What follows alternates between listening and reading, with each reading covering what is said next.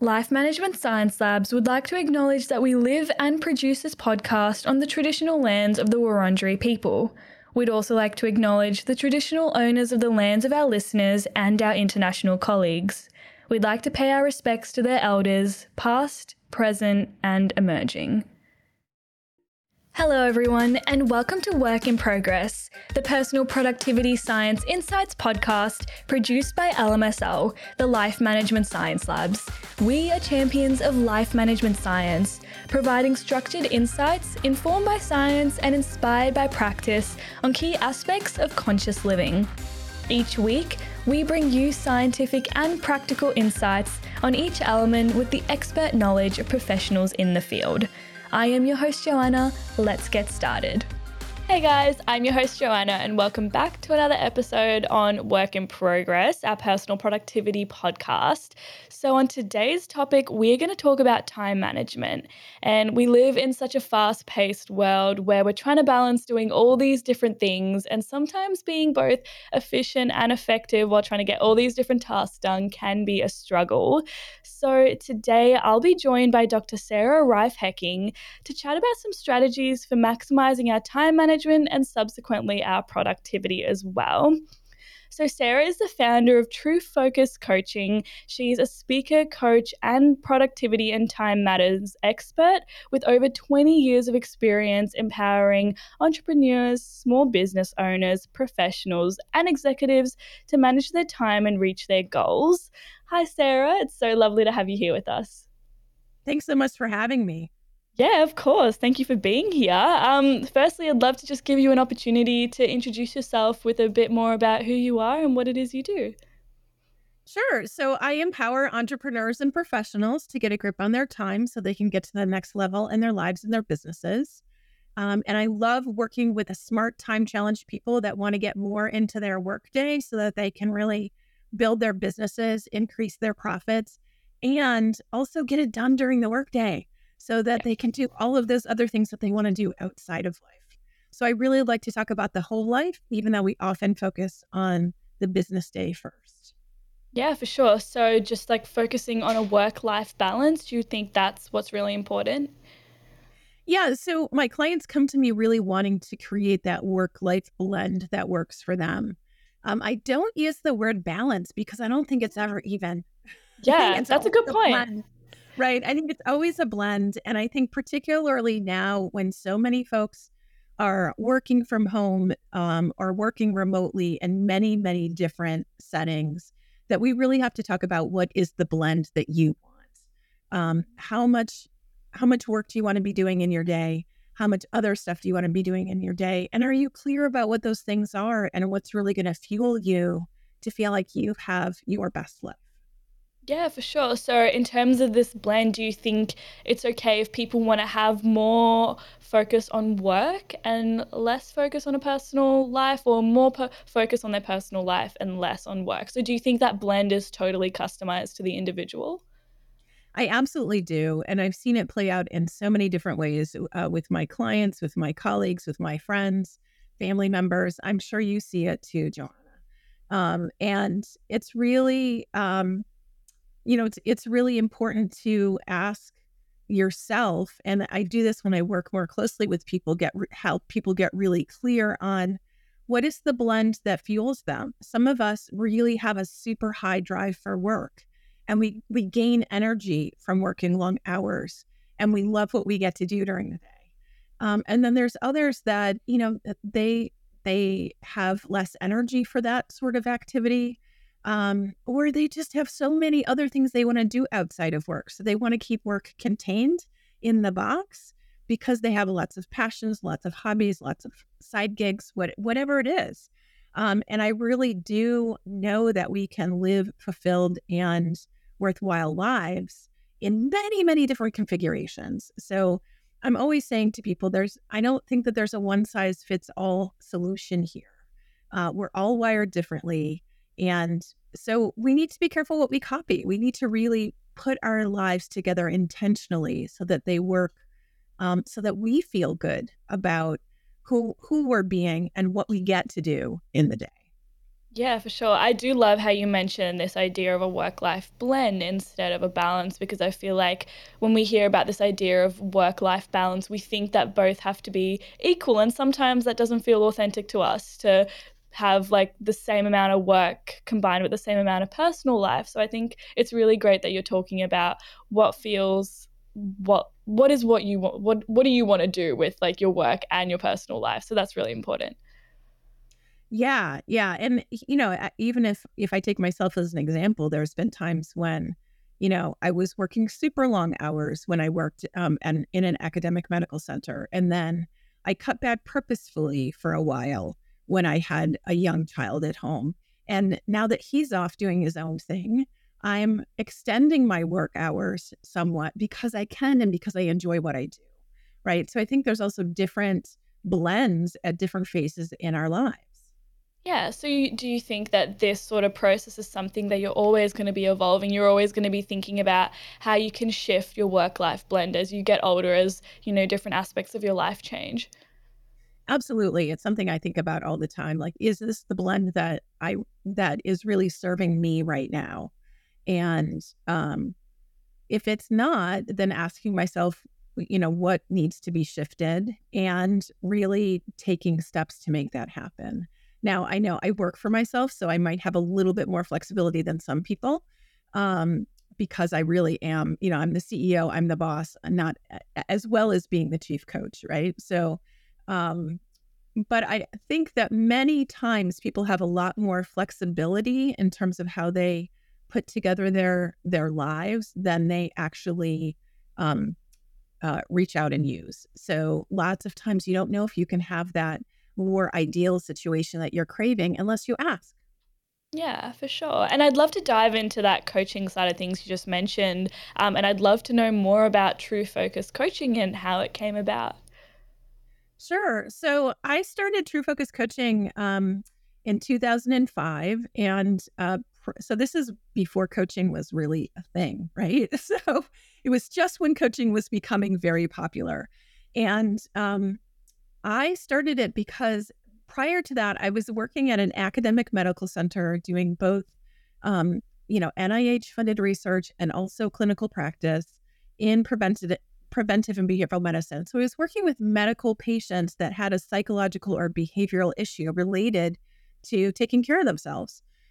So think about, eating, chronic pain management, physical activity, managing diabetes, all of these things have some sort of behavioral component.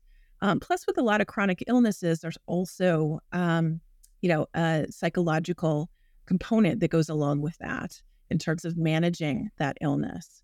So I had what I felt like was the dream job, and along the way, I met the guy, we had a kid, we got married, we did all of that kind of stuff. And I had this day where I ran from my clinic office to the North 40 in the parking lot to jump into my car, which was like half a mile away because it was a huge medical campus. Um, so I jumped in my car and I drove like a crazy woman down the highway to go pick up my kid. And I was late. And I remember saying to the daycare provider, Maria, I'm so sorry I'm late. How much do I owe you? Because she had a policy where you paid a certain amount for every minute that you were late.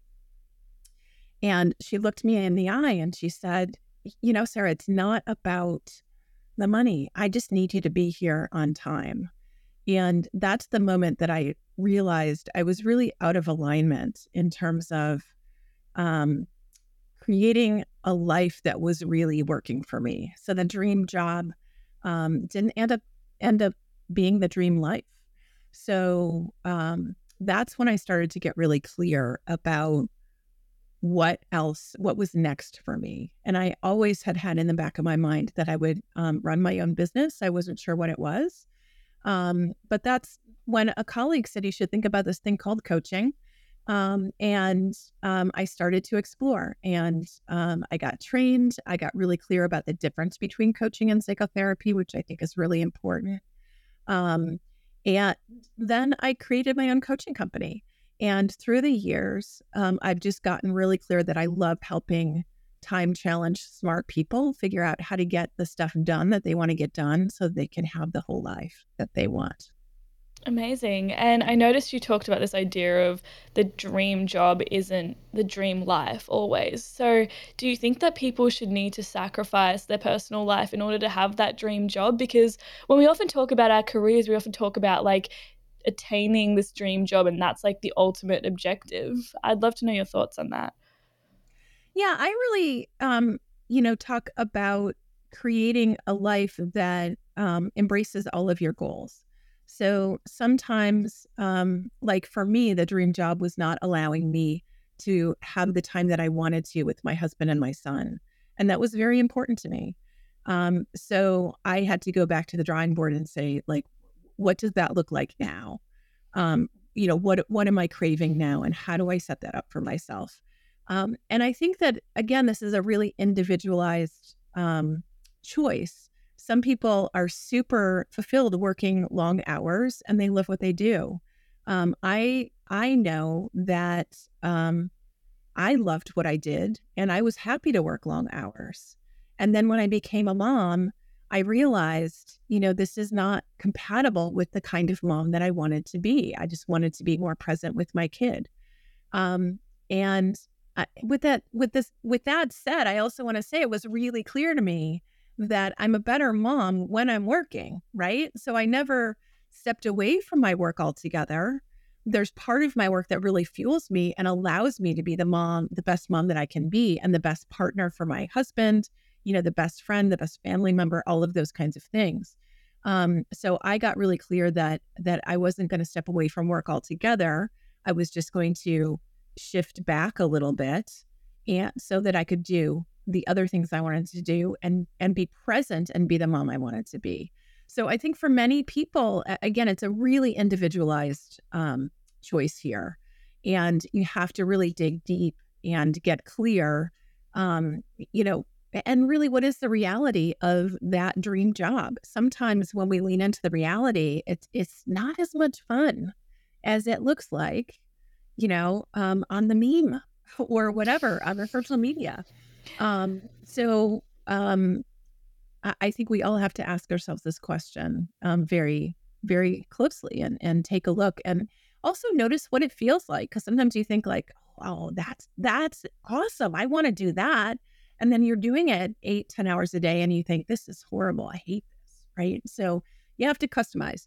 But I really, in terms of the work-life blend piece, one of the things that I see that happens all the time with my clients is that they end up focusing more on their career goals and they forget to ask themselves about the other things that they want outside of their career. So if you're only targeting your career, you then can't also bring in these other things, right? So if you don't have goals or a picture of what you want to have happening outside of work, then it's really easy just to get focused on the work stuff and forget about the other stuff. So, when I talk with people about what their meaningful goals are, I talk about what are the goals that guide you in having the whole life that you want. Certainly there's a bunch in there related to work for most people, but let's not forget the other pieces, because that's when people start to feel isolated and dissatisfied when they're working all the time, or they've forgotten to say, I really like working long hours, but I want to make sure that I'm intentional about the little time I have outside of work and I'm really using it in ways that work better for me and that are most important for me. Yeah, for sure. And I'd love to dive more into that work-life balance as well the further we get into our chat today. But before that, we've got a section that we call Have You Met Sarah? So here I'd just love to ask you some more little personal questions that are just fun and get to know you a bit better. So my first one for you is, do you have a favorite book or anything that you're reading at the moment? Well, I'm always reading something. So there's always a book on my Kindle and maybe a couple on my bedside table and my desk. My favorite books are by an author named Barbara Kingsolver. She's just a fabulous writer of fiction. But what I will say is that I also belong to a book club. So I get to read like we pick things that I never would pick because I like to explore different people's perspectives. So I will say always have a fiction book going, and then I often have some business books that are either educating me on the coaching field or business ownership or fueling my own self and making sure that I'm learning all the things I need to learn. Yeah, beautiful. And do you find that you're more into nonfiction than you are fiction? It's interesting. I do a lot of thinking about nonfiction and thinking about um, how I help my clients change their behavior and become who they want to be during the day. So I really crave nonfiction when I'm not working. So Yeah, it's yeah. that balance for me to like sort of get out of my own head, get out of my own work, and give myself some downtime. Yeah, totally. I feel like fiction's just such a great escape, and I guess that's what it's there for as well, just to totally take your mind off everything onto something that probably could never happen in real life, but it's cool that it happens in a book. Yeah, I think it's also a great way just to, let your brain work in different ways than it does, during your job or whatever you spend your other time doing. And I also I love stories that help me think about things from a different perspective. So I just finished a book called Happiness Falls. That's about Oh. um, it's about a nonverbal special needs young man and his family during the pandemic. And there's there's a lot of suspense. There's a lot of the father goes missing. There's a lot of great story, but in terms of keeping you riveted, but it also helps you see things from so many different perspectives, whether it's from a nonverbal special needs person or college students during the pandemic or their parents trying to manage all of it. So I love stories that help me really land in somebody else's mind for a while. Yeah, for sure. I mean, the pandemic was totally tragic, but I feel like it's created this entirely new genre of books because there's this whole new period to cover, so many different stories to tell, perspectives we've never heard from before, and I feel like it's just so interesting how it's contributed to, books and reading in general. Uh-huh. Awesome. Well, my next one for you is movies. Do you have a favorite movie at all? I have to say my favorite movie is probably Crouching Tiger, Hidden Dragon. Now it's been out for a really long time, so there might be a whole bunch of people that don't know about that. Um, but it's epic, it's sweeping, it's beautiful cinematography. There's a little like magic and ninja fighting and all of that kind of stuff in there, which I really really love. And I But what I will say is I watch a ton of different movies because my son is an actor. So Oh. whenever he's around, there's always, he's always watching something again that I wouldn't pick myself, but helps me see things from a different perspective. And, he likes to think about how the actors are portraying things and also, how the movie was put together in general. Yeah, amazing. Has he been in anything recently? No, he's just finishing up his college degree, so he will be officially on the job market in January, and so I'll stay tuned. That's so exciting. Well, I hope everything goes really well for him. Moving on to my next one, podcast. I know we talked before and you said that you've done a lot of podcasts before, but do you listen to many yourself? I do, and so there's a couple that I come back to often.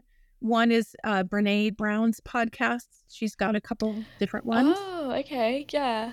She does. I love listening to her because she does. First of all, she's a bit of a psychologist. She's a social psychologist, so little bit of a theme there.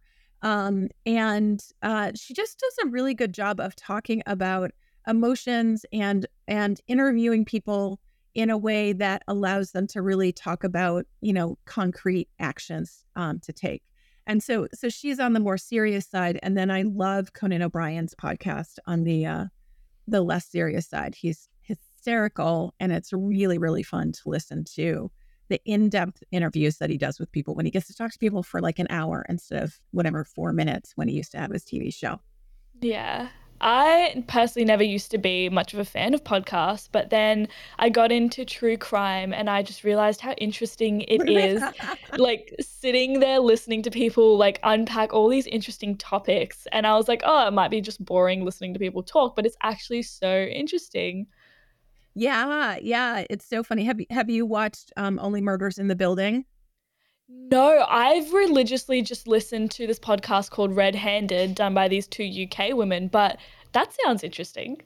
Yeah, it's actually a TV show about people that are into true crime podcasts, and they decide to start their own true crime podcast about Only Murders in Oh. the Building. Yeah, it's good. It's good. Oh, Yeah, it's okay. really fun. You should check it out. I think you would love it. You'd get a kick out of it. Yeah. Oh, perfect. I love asking these questions because I always get like the best like movie and podcast recommendations. And I've just got this like massive list now of all these different things I need to get through, but I will be adding that one to my list. So thank you. Um, Perfect. So my last one for you is, do you have a famous role model or maybe just anyone in your life in general that you find inspiring?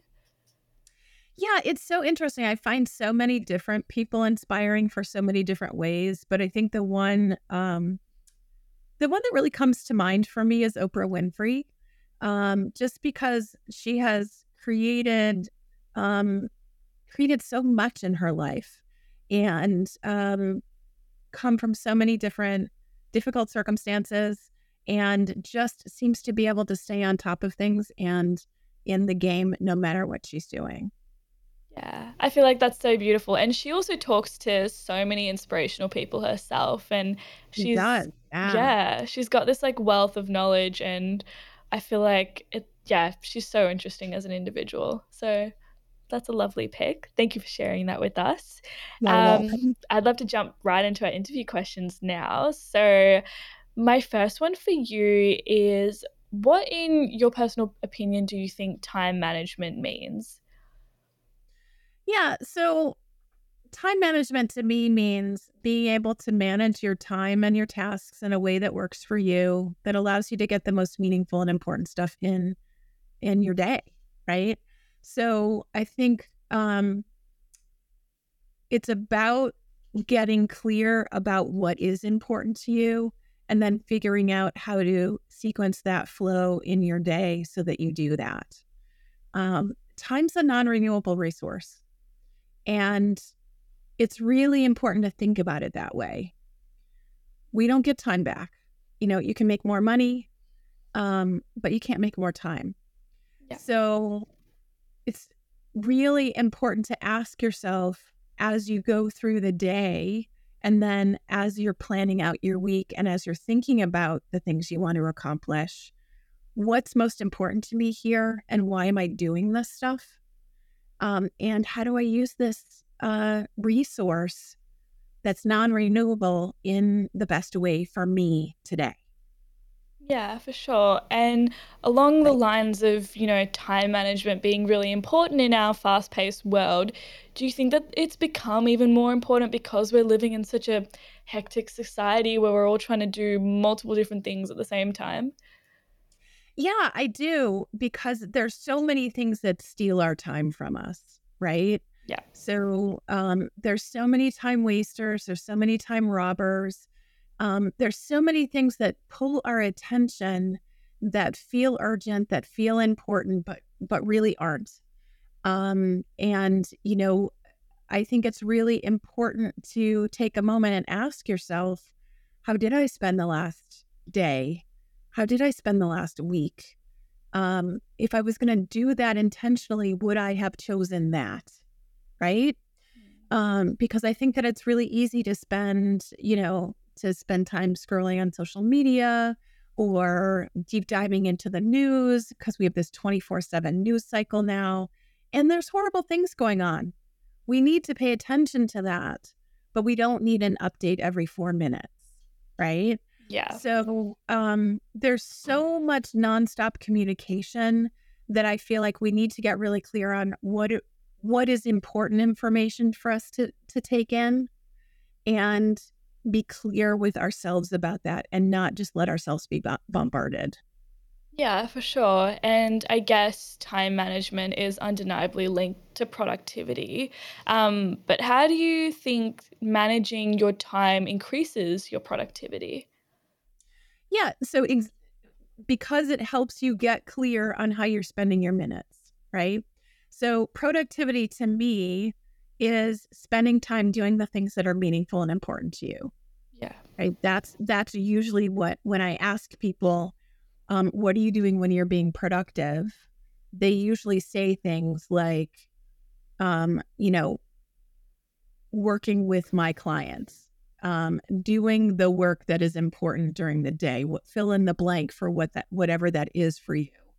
If it's a lawyer, it might be, working on a brief. It might be being in client meetings. It might be being in court.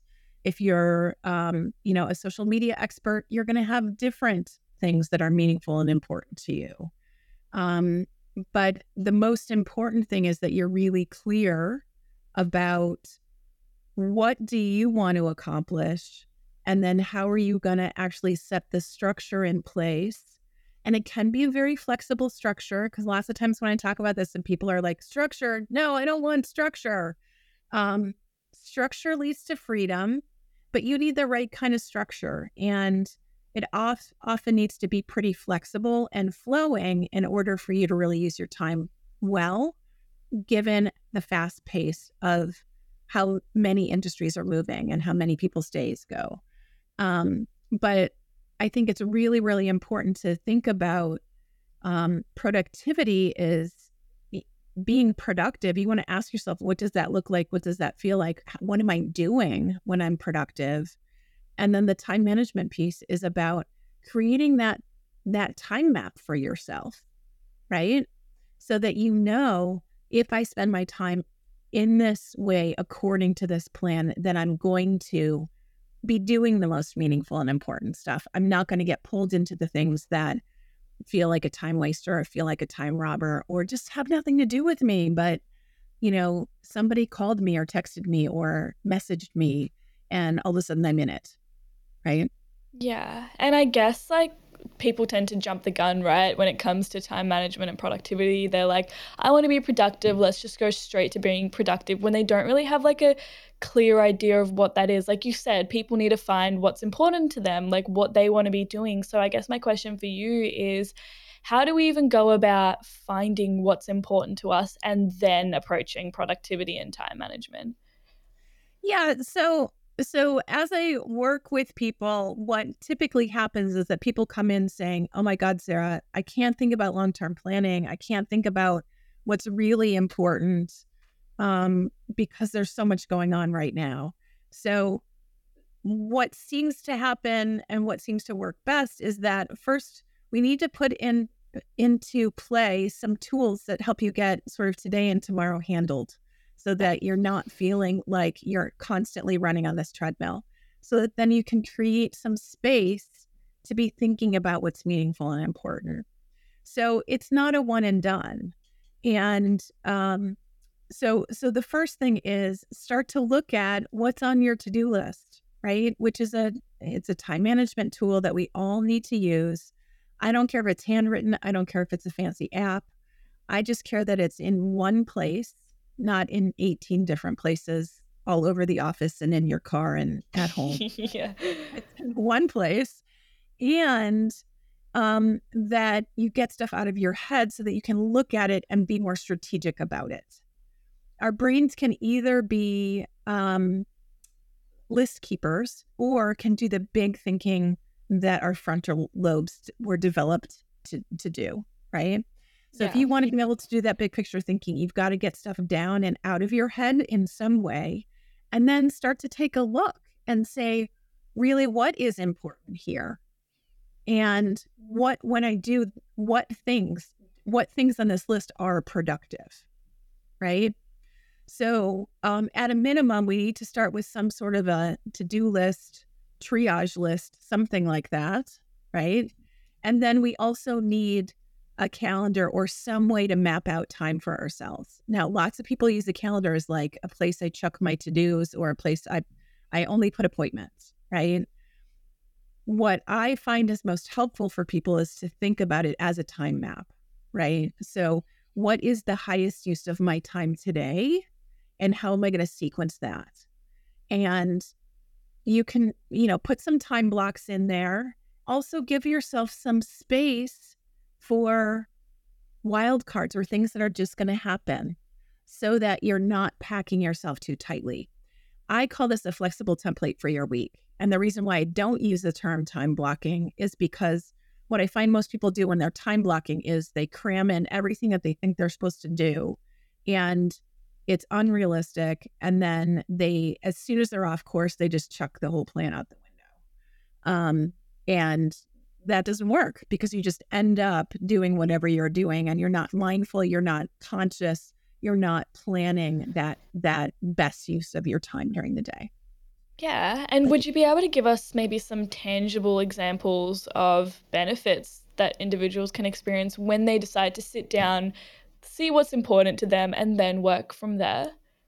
Yeah, yeah. So what happens when you start doing that is number one, you're gonna shift your activities towards those things that are most important to you. It might be a project at work. It might be a goal that you have personally. Um, so when you start to do that and you start to get things down on a list and say, which ones of these things are really most important and moving things forward for me, you're going to move further faster on those most important things. And then you're also going to start to notice when you're wasting time and you don't even know you're wasting time. Okay. And this is one of those things that when you start to say, how am I using my time in productive ways? Then you start to also notice the opposite of that. When am I unproductive? What does that look like? What does that feel like? And sometimes it's because we're honestly distracted by things happening around us. Sometimes it's because we're exhausted and we can't think straight anymore and we really need to stop doing what we're doing. But I think it's really important to just start asking yourself the question, what does productivity look like for me? How will I know I'm productive? Usually at work, there's some sort of goal, some sort of target, some sort of, agreed upon activities that add up to productivity. But sometimes we don't know, and we have to ask our managers. We have to manage up a little bit and say, "Hey, I've got all this stuff on my plate. Which is the most important stuff? What is the stuff that's going to move the needle on the business goals in terms of the priorities of the company?" And I'm constantly doing that, in my own day. And then on the non-work side, you want to ask yourself, what are those most important things that I need to get in, that I want to get in, that I crave? So is it time with family or friends? I was talking to a client today and he was like, I just want to have dinner with my kid 3 nights a week. Right. So, all right, how does that fit in? How do you do all of the other things and make sure you're at the table with your kid 3 days a week? And, be the amazing executive that you are. But that's a good example of something that's really customized, right? Yeah. And really clear. I often will hear from people like, there's all this stuff that I'm not getting to the important stuff. Well, write down what the important stuff is. What is that? And then ask yourself, what would happen if I did this stuff first and then worked some of the other stuff around it?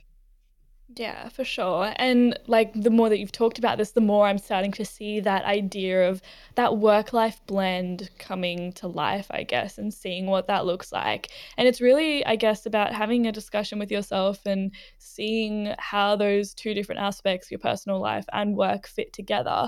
Now, the more that we've talked about this, the more I realize that there must be some like inherent challenges to doing this. So what are some of the common challenges that people might face when it comes to time management and going through this process? Yeah. So challenges tend to fall into four different categories.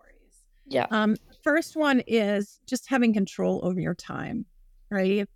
And it's important to exercise control over your time when you can, and noticing that you can exercise control over your time sometimes.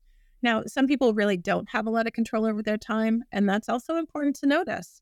If you don't have a lot of control over your time because you're, in a workplace or, doing an activity that is really locked in time for whatever reason, then just notice that. Be clear. Nope, I don't have control over this time. I'm going with whatever this plan is.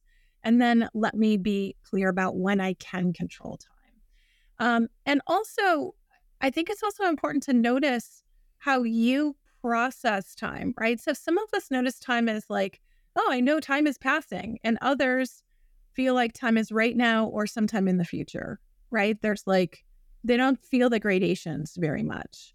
And then there's the state of flow, which is the state where we're really engaged in something that we enjoy and is a little bit challenging, and time disappears, right? And that is actually can be a very productive state. So you have to really get clear about how are you noticing that time is passing, and how do you put some guardrails on there. So that first one, control over time, is really important. The other one is mechanics and planning. So some of us just weren't taught how to plan. It doesn't mean there's anything wrong with you. It just Yeah. means you need to learn something. Also, what might the mechanics of time management look like? And I already talked about two mechanical things, a to-do list and a calendar. And then there's some other pieces that are just actions that you need to take. Like you need a weekly planning process. You need a daily planning process. You need to think about how routines and environment support what you're doing. So there's a bunch of people that just were never taught the mechanics or how, the nuts and bolts about how to do this, and also what planning actually looks like and how to do it effectively. So that's just learn in a way that works for your brain. Because sometimes I hear from people, I've read that book, I've read that other book, I've read all the books.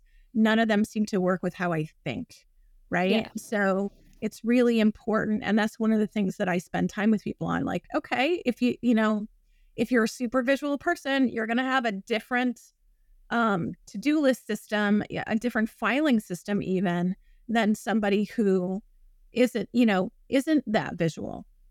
So you want to customize those things. And then the other common challenges I see are really getting clear about what are your goals, right?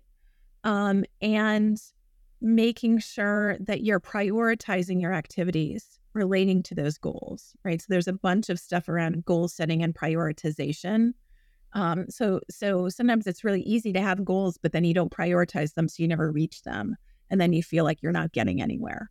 So it's important to think about those things. And then the last one is procrastination and overwhelm and other emotions that get in the way of us doing the things that we know we can and should be doing right now. And that's an emotional process that a lot of people don't think about, that gets in their way of their productivity. Yeah, and along the lines of procrastination, I feel like that's such an important point because I don't know about anyone else, but I am the biggest procrastinator. And I feel like I always want to be so productive, but then I get to that point of being like, oh, I'll just push that aside and eventually it'll get done. So, for people wanting to be more productive, manage their time better, how can they deal with procrastination? Yeah. So the first thing to notice is, first of all, what are you procrastinating on? Right. And also, what triggers the procrastination? So, procrastination is simply delaying something that you know you can and should be doing. Right. Yeah. Now, sometimes delaying things is actually a really important time management strategy. So you want to make sure that you're actually procrastinating, that you're not delaying on purpose, right? So if you're delaying on purpose, don't call that procrastination. Don't beat yourself up. That's okay. Just notice that you're doing it on purpose because you're using that time in service of something else that's more important in the moment, right? Yeah. Now, the thing that happens with procrastination is that it's usually prompted by some sort of emotion, right? And for many people, it's the sense of being overwhelmed. It might be I need to avoid something. It might be I'm afraid of something. It might be that I just can't think straight and I don't know how to do that thing right now. But there's always an emotion that prompts the procrastination. For most people, it's overwhelm. And that's that feeling of like deer caught in headlights, like I just can't think straight. I don't know what to do here. And there's so many things happening. I'm just going to go do something else because I can't make a choice. Yeah. Yeah. So the overwhelm is this emotion that prompts procrastination, right? I'm overwhelmed, so I'm going to procrastinate. And then it becomes this negative spiral where we get more overwhelmed because we've procrastinated. And then we procrastinate more. And it keeps us in this place where we just feel bad. And makes it hard to move out of. The other thing that happens is that procrastination can become a very specific behavior in response to certain things that need to get done. So the example I like to give, at least in the US, you can tell me if this plays well over on your side of the world, is taxes. So in the US, taxes are due on April 15th. They just are. And then maybe it's a day earlier, maybe it's a day later, depending on the calendar that year. But everybody, all adults in the US know that taxes are due on April 15th.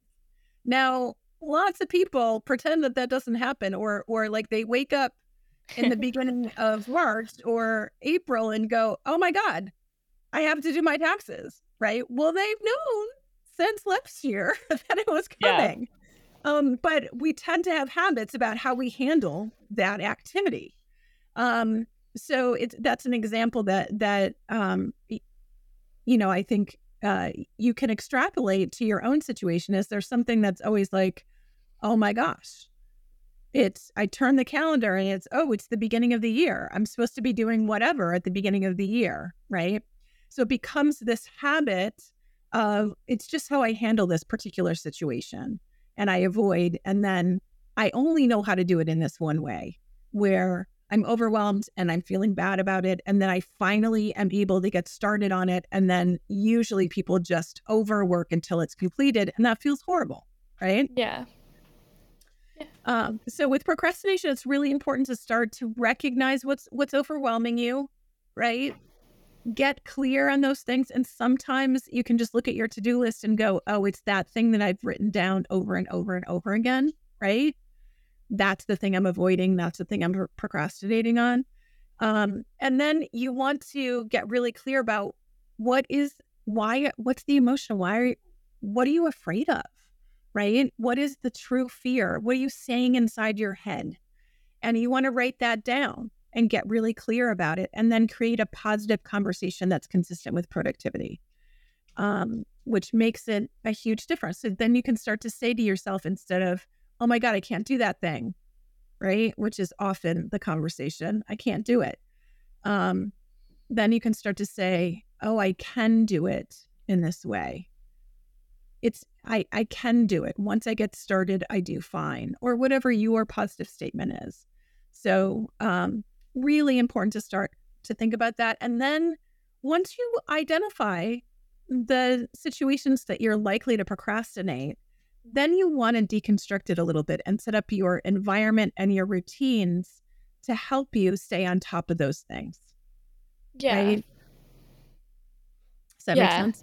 Yeah, for sure. And I guess the taxing does coming into play here, I guess. We've got tax return and we know about it for months, and then we delay it, and then it gets to that point where we're like, okay, we actually have to do this, because if we don't, there will be consequences. So I guess procrastination is so huge, and there are so many different elements, I guess, that we've talked about now. So there's procrastination, noticing what makes you feel overwhelmed, and then also identifying what's important to you. So with those in mind, I'd love to transition into our practice and habits debrief section. So where we can just talk about a practice that you recommend we use to improve our time management. So is there anything in particular that you would recommend? Yeah. So I've already talked about, some things like using a to-do list, having it be in one place, like one pad of paper, Yeah. getting things out of your head regularly, using a calendar, planning daily, planning weekly, and doing some of those things. But I think that the higher level move that helps many, many of my clients is this skill that I call practice the pause. And it's very simple, and it's really powerful. So it's so simple that lots of people can be like, yeah, whatever, I've heard that before, or that makes sense, but not actually practice it. So it goes like this. It only takes about a minute, right? So anybody can do this pretty much anytime. You're going to pause, and then you're going to get yourself grounded, right? Which means you're going to bring your attention to your breath for a moment. You might feel your feet on the floor. You might actually, close your eyelids and see the colors on the inside of your eyelids. Whatever helps you get grounded and present in your body. And then you're going to ask yourself, what was I doing before I paused? And then you're going to ask yourself, what's the most meaningful use of my time right now? And then you're going to ask yourself to make a choice about what you want to move into. Okay. So, what it does is it helps break up those automatic habits that, I like to call it the behavioral treadmill, where you sort of like start your day and then all of a sudden it's done and you're not really sure what you've been doing. Right. It just is sort of automatic pilot. It helps break up those automatic pilot moments and give you back that choice, and helps you steer your day moment to moment, particularly when you're starting to feel overwhelmed or frazzled. Yeah. So, and it only takes about a minute to do.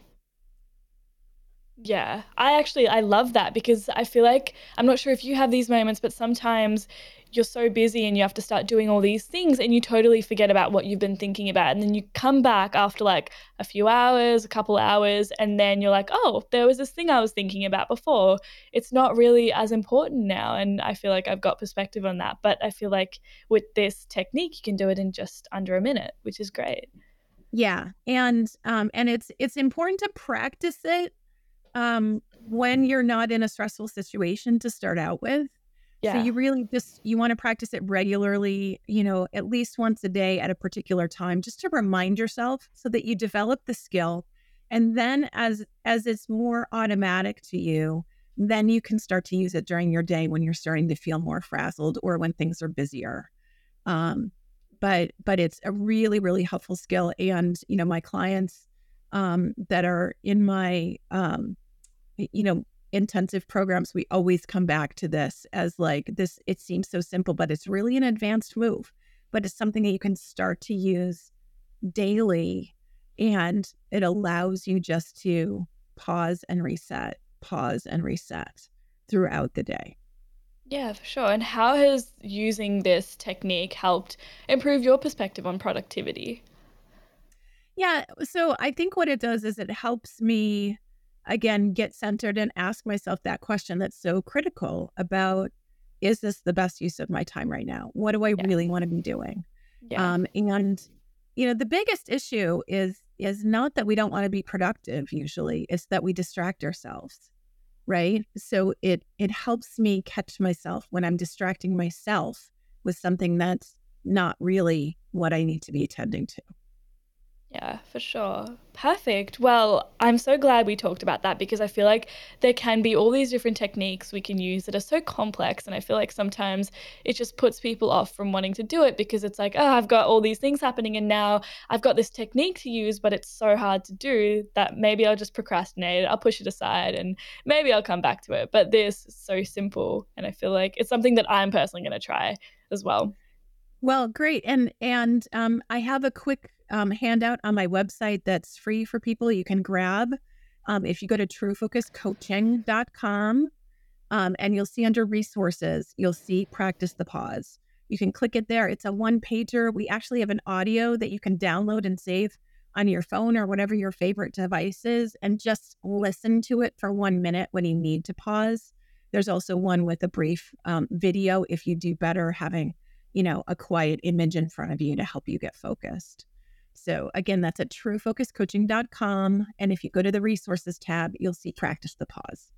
Perfect. Thank you for sharing that with us. So I'd love to get into our questions from the audience here. Now, we've already discussed quite a bit, but there are some aspects that I don't think we've touched on, like the component of technology. So with the prevalence of all these digital technologies we have, how can we balance leveraging technology for productivity and avoid wasting time? It's such a complex question, but I think that the most important thing is, um, are you using the electronics, right? Are you to help you do things more effectively, or is it actually slowing you down, right? So, right now there's a whole big buzz around the world everywhere about AI, and is that making Yeah. us more effective? Is that going to be more effective? How can we use it more effectively? And I think my question is always, well, how will you use something more effectively, and how will you know you're using it more effectively? Yeah. So, if AI can help you because you can get it to write a first draft of that marketing email and that you're then going to tweak, and it gives you something to bounce off of, which saves you a lot of time, then that's awesome. That's a great use of technology. I think technology slows us down sometimes because we actually have too much technology in a process that only needs a little bit of technology, right? So we're in and out of way too many apps, um, way too many times during the day, and it causes us to distract ourselves. It causes us to spend a lot of time maintaining the technology instead of actually doing the work or doing the thing that we want to be doing. Does that Yeah. make sense? Yeah, Um, no, for sure.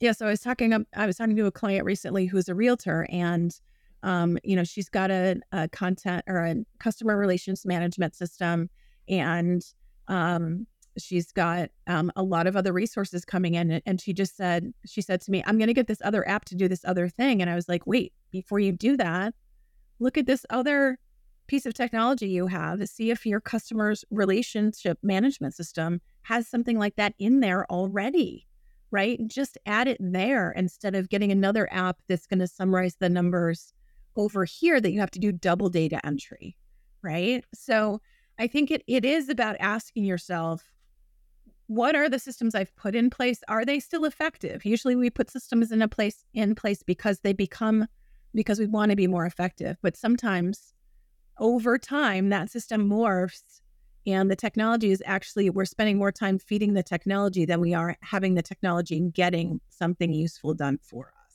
Does that make sense? Yeah, for sure. I feel like when we use AI, for example, something like ChatGPT, we think it's there, obviously it helps make life a bit easier sometimes, but we spend so much time giving it all the tools it needs to give us the perfect answer. And sometimes I guess we waste time doing that. So I feel like it is important to identify what digital tools actually help maximize your productivity and your time as well. So I feel like that's such a good point you've brought up. Yeah, yeah. So people are always saying to me, Sarah, what's your favorite productivity app? And my answer is I don't have one. You probably have an app on your phone or on your computer that will help you with that thing that you feel like you need help with. So start with that first, because it's a system you already know. And then if you don't find it, then start to, do some research. But the thing that can happen is it's a lot more fun to research the apps than to actually use them. Oh, yeah. Right. Yeah. So that could be a huge time waster and time robber, right? You want to find a tool that's going to help you. And then the hardest part is actually using it and having that be part of your habits. Oh yeah, 100%. Literally the other day I spent a good like 15, 20 minutes Googling all these different meditation apps because I was like, you know what, let's get into meditation. Found the perfect app after a while, looked at reviews, all of that, downloaded it, used it once. I have not touched it since.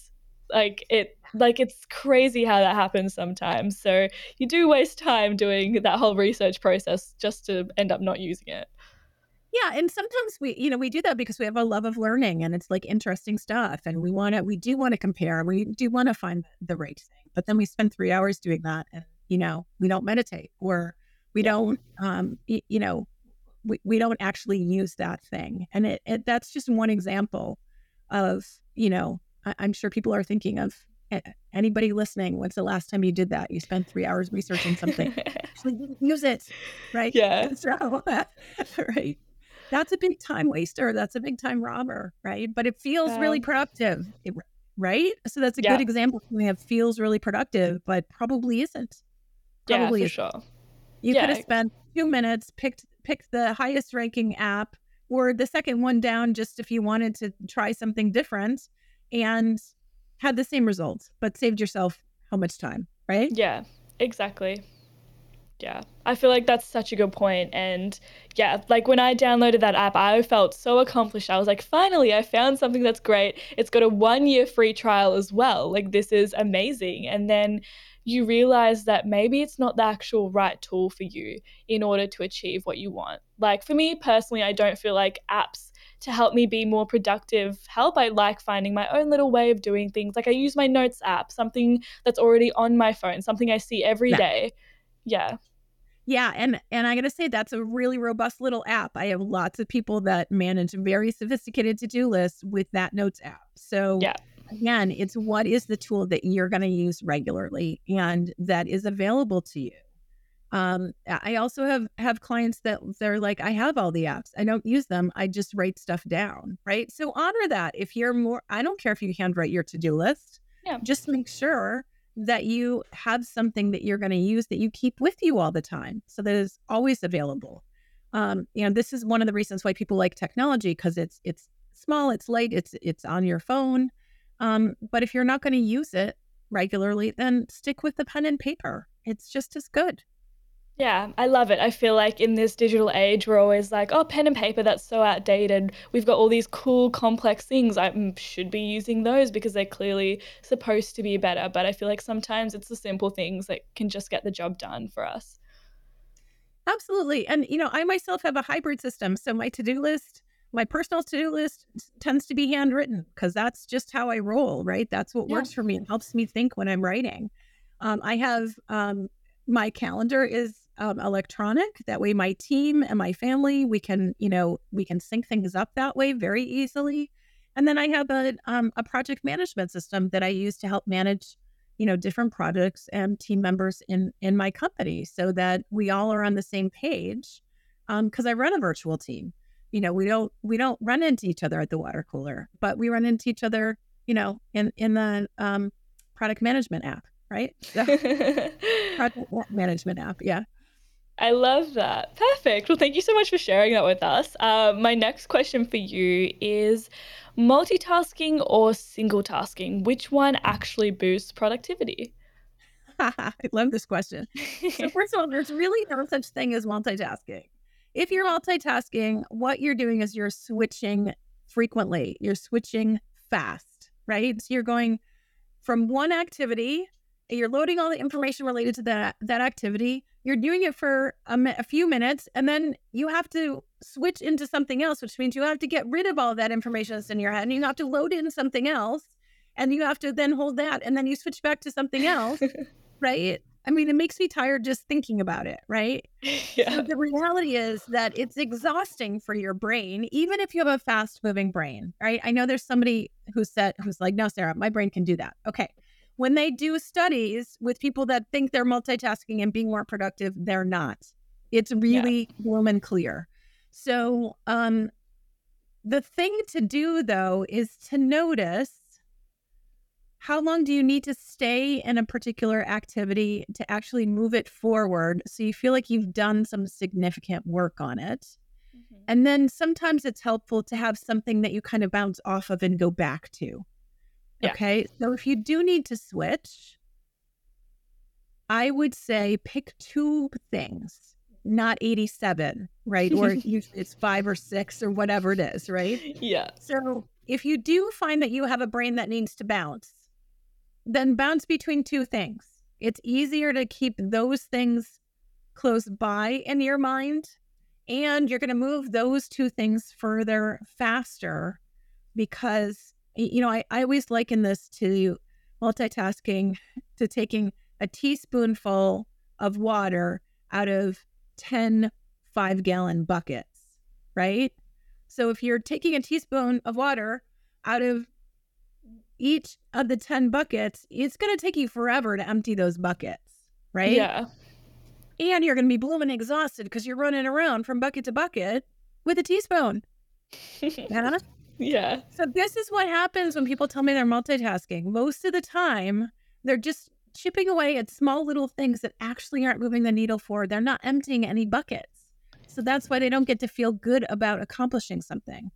And it is why we end up at the end of the day exhausted, feeling like we've been busy all day, but we don't know what we've actually done, right? We haven't produced anything. Yeah. So that's my take on multitasking. Pick one thing, work on it as long as you can have an attention span for that thing, and then switch as much as you can. Yeah. I Does that love make that.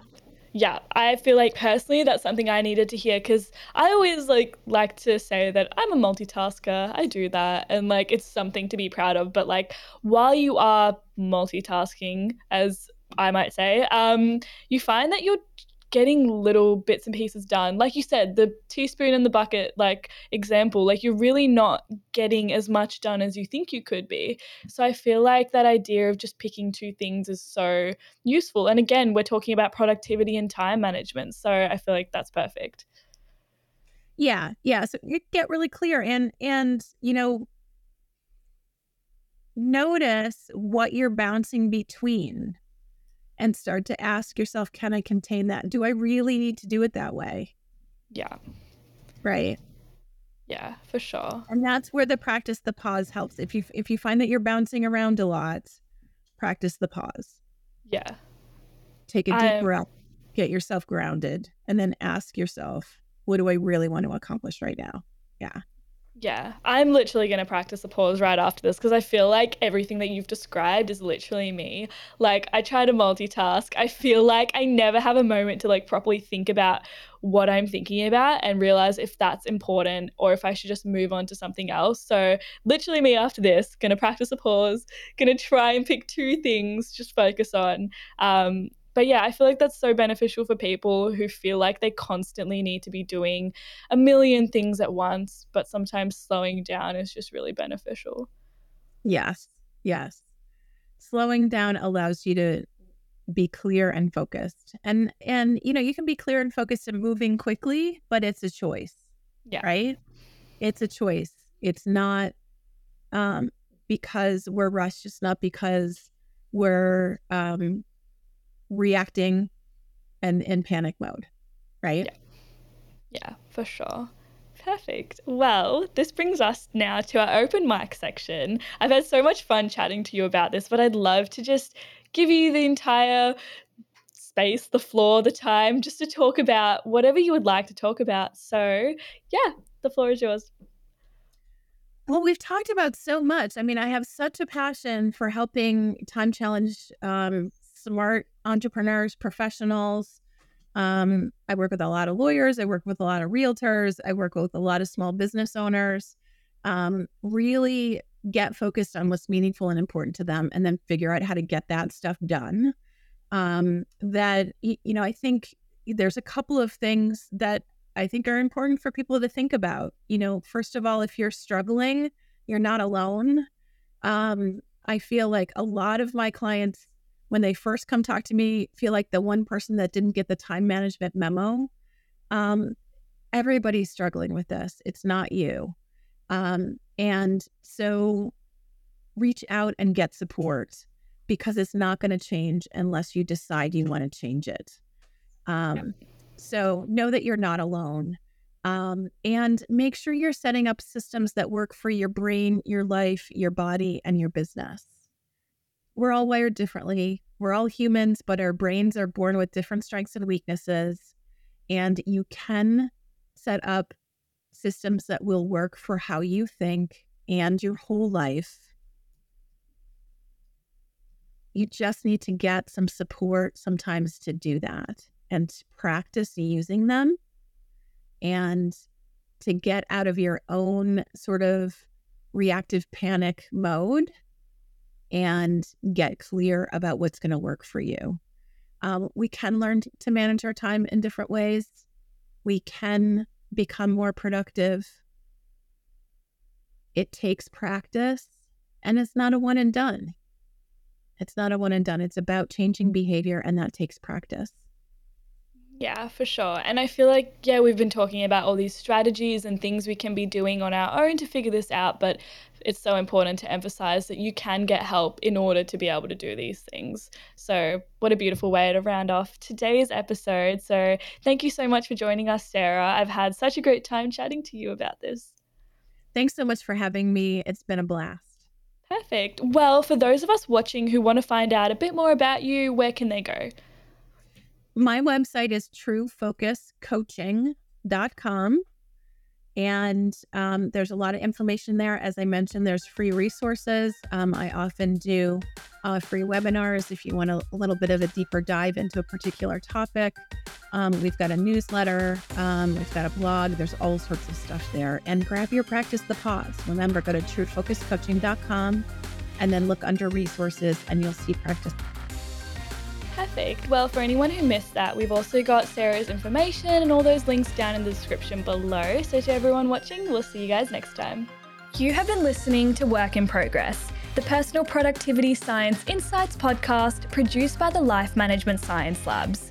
Listen to episodes from LMSL's 10 Life Management Perspectives on Apple Podcasts, Google Podcasts, Spotify, YouTube, or other podcasting apps on your smartphone. If you enjoyed this episode, please consider rating our show, sharing it, and subscribing to our channel, as it helps other people find it and us grow to bring you more quality resources. More of our work can be found on our website, pp.lmsl.net, where you can join our movement. I'm Joanna. Thanks for tuning in.